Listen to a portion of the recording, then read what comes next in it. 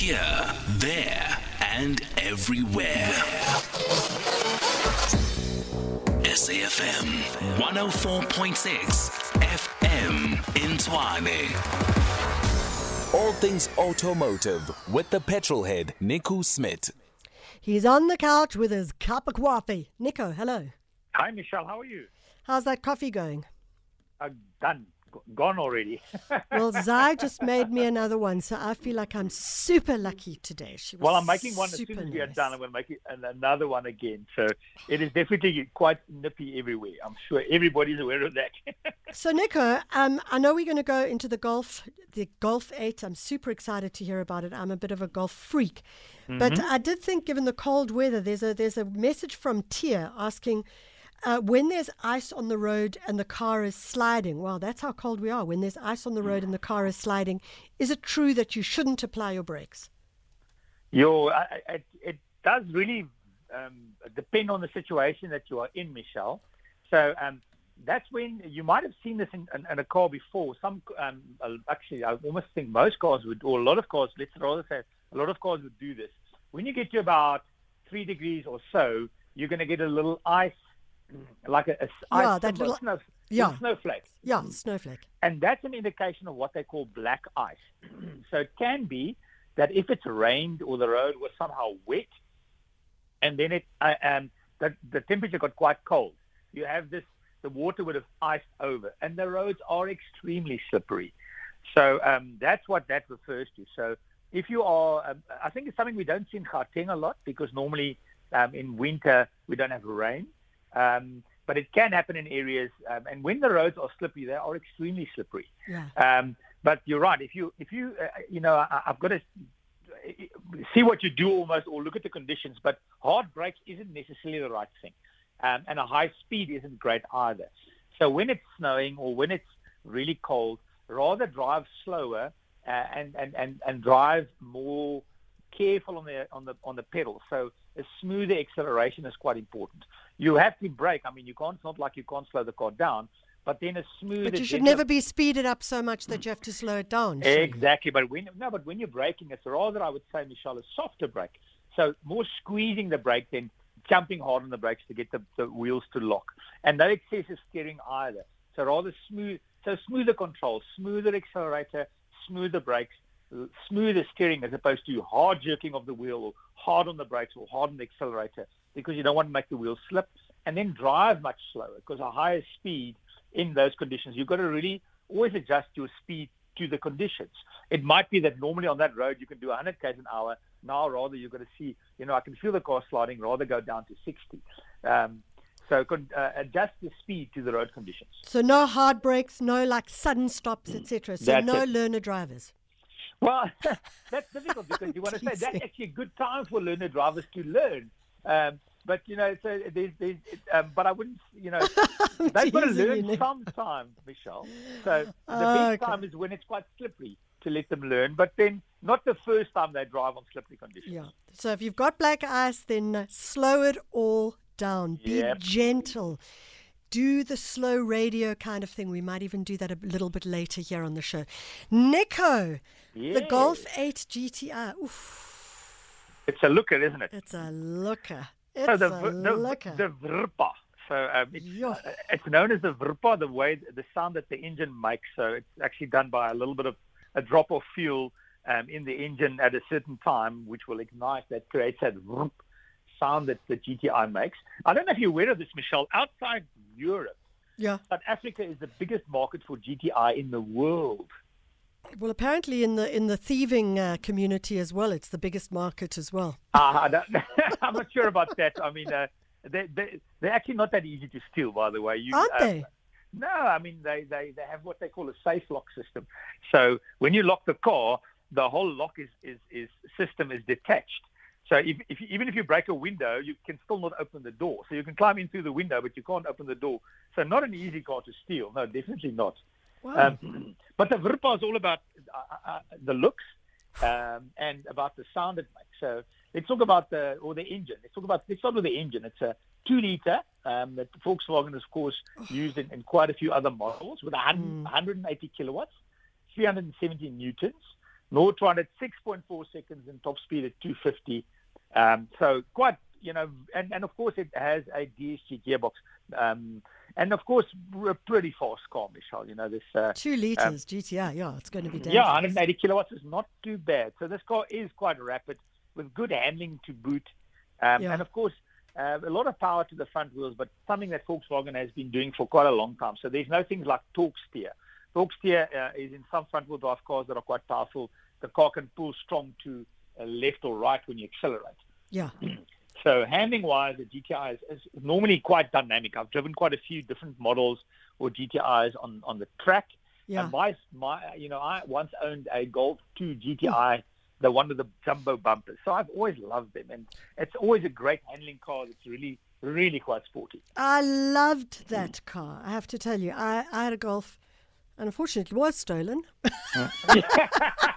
Maybe yours didn't have the same lock. And it was, but I have to say, geez, actually the best thing of it of all was those heated seats. Oh, yes. So let's talk about especially today, you're going to love them. So let's look at the new one. Like, what does it all have? What are the specifications that we can get excited about? Well, most digitally advanced car, apparently, Golf so far, hey? Yeah, so inside it's now a touch screen. So so all the controls are touch screen, even the climate control is touch screen. You have a digital instrument cluster, so rev counter, speedometer are digital. Then climate, as I said, you also have things like App Connect, so you can connect your phone to the car, cruise control is standard, parking sensors, and then ambient lighting inside where you can change the colors. Mm-hmm. So if you want to have a party in your car. If you want to have a party, change the colors, that's quite cool. So a lot of standard specification. And if you want to upgrade, Michelle, you can have things like matrix headlamps or a black styling pack. You've got to have a sunroof. By the way, that's an interesting one. But the sunroof affects your trade-in value. And GTIs without sunroofs aren't very popular. So even if you don't like a sunroof or don't use it, you've got to take a GTI with a sunroof, because when you resell it, people want the sunroof. I mean, that's the weirdest thing. But that's it. And then other options, you can have things like rear view camera, blind spot monitoring, lane assist, adaptive cruise control, emergency braking, all as options on the GTI. But I don't think you need them necessarily, because already the spec is quite high. I do personally like adaptive cruise control always, because in traffic, whenever you're driving, actually, the car's always braking and accelerating. If there's traffic, it's slowing down. Long distance is quite cool. So that's something I quite like in a car, is adaptive cruise control. Yeah. But also the looks, Michelle. I don't know, what do you think of the front of the GTI? I think it's just gorgeous. I must say, I'm sounding like a bit like I'm sounding like a fangirl. I was going to say that.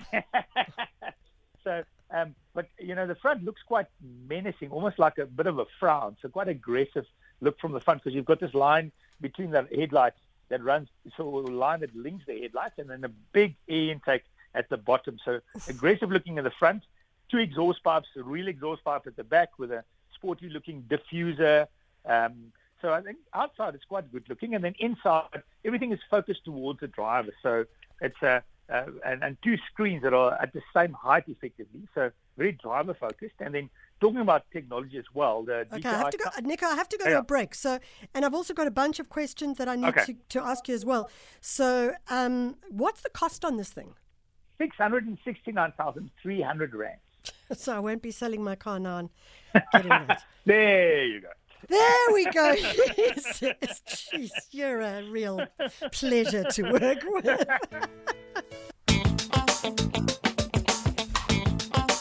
Getting your weekend started right. The Jet Set Breakfast. All things automotive with the Petrolhead, NICO SMIT. NICO, we do have to go to the questions, but I just want to ask you, what would you rate this Golf as out of all the other Golfs? NICO?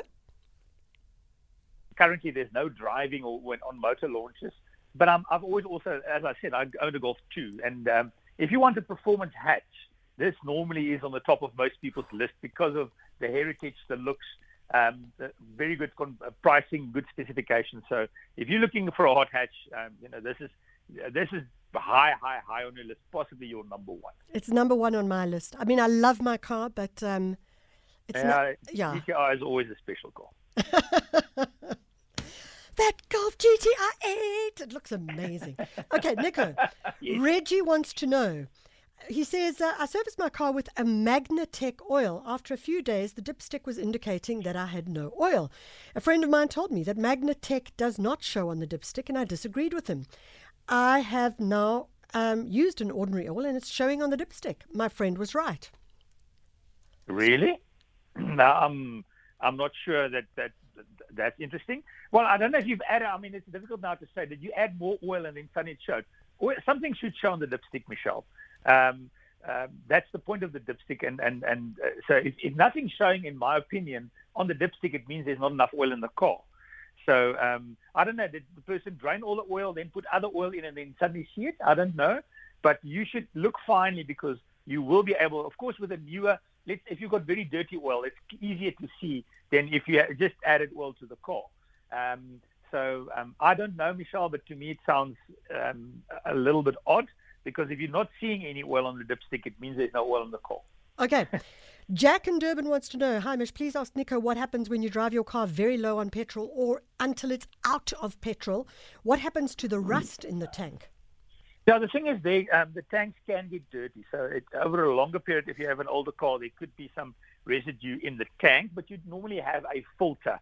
So it shouldn't be an issue. I know sometimes if you have, for instance, diesel cars, it might be an issue where you need to then get the diesel back into the engine. So it's not that easy to start again. But so in older cars, it can be a residue, but so it's not ideal, actually. Apart from that, just it's a safety thing. You know, why do you want to put yourself through that pain to actually run out of petrol on the side of the road? That anxiety, yeah. Yeah, exactly. So in my mind, it's quite simple. When the light goes on, I look for a filling station. I don't try and push my range and push my luck and get myself into trouble, because, I mean, to run out of fuel on the side of the road is a stupid thing to happen to you. Yeah. So I would say don't do that. And apart from that as well, as I said, you know, there's always a bit of residue. So when the light goes on, look for a filling station. Make life easy for yourself. So Tossam Bloom is asking a very similar question, saying the car fuel is completely finished in the tank. The engine can't run at all. I then go buy fuel and refill. What's the best way to restart the car? I mean, what's interesting about that, Tossa, is that now, of course, with this new law that you can't fill petrol into plastic containers, what does that mean if you run out of petrol on the side of the road? I think so. Let's just talk about that. I think Michelle, when it talks about plastic containers, it means about things like a 2-liter bottle or a little milk bottle, because some let's call it, you know, if you go back, jerry cans were like metal things, but you can get plastic cans for fuel. So if you go to a big shop, there are 5 or 10 or 20 liter drums that are plastic for fuel. So you can actually, if they're made for fuel, still use those. It's more those home containers, which actually would be, again, a little bit of a frustrating thing, because sometimes people run out of fuel, they get a 2-liter container, they put that in the tank, and they can run again. And now you've got to say, okay, I've run out of fuel. Now I've got to look for an appropriate container so that I can put fuel in my car.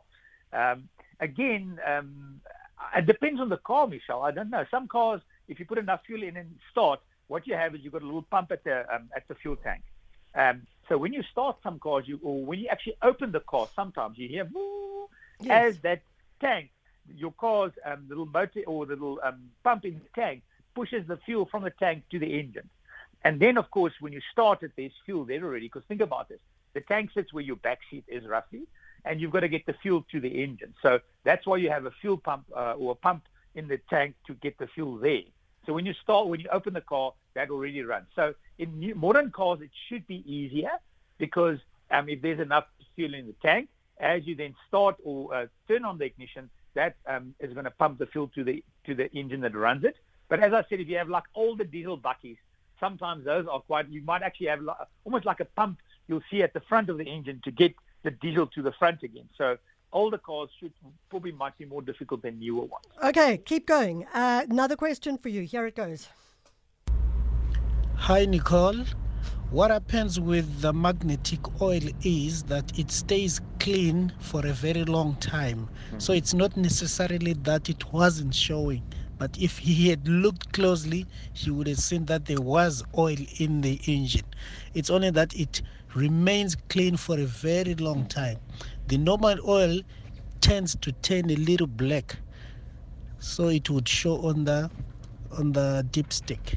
It's Noah here in Cape Town. There we go, Nico. Like Noah's supporting us and giving us the info. Nice, Noah. Thanks for phoning in. That's what cool voice. Okay, I'm gonna quickly give it because we've got a bunch of others, but I'm going to ask you the last one now. This is a question that comes up quite a lot, and I'm not sure who it's from, but he says, if I were to put a V8 Mercedes engine in a Ford Cortina, yes, yes, you'd have a can very you fast do Cortina. that? Would that modification be allowed or qualified by the licensing department? I mean, people do it all the time. People have modified cars with engines. If you can go through the roadworthy without issues, yes. So it's not a new thing where people put different engines in the cars. So, of course, if it has a roadworthy and if you can license it and if you don't have any issues with a VIN number or engine number that's matching, then you can do it. So it happens a lot of the time that people do that. So it can be done. I'm not sure if you can get past the licensing. A V8 and a Ford Cortina, that's going to be unbelievable. Okay, you got to just say yes or no. Does it help in winter to put a blanket on an engine at night from Cornelia? If it's outside, no, not necessarily. No, not necessarily. There we go, 9 o'clock, time for the news. Good morning.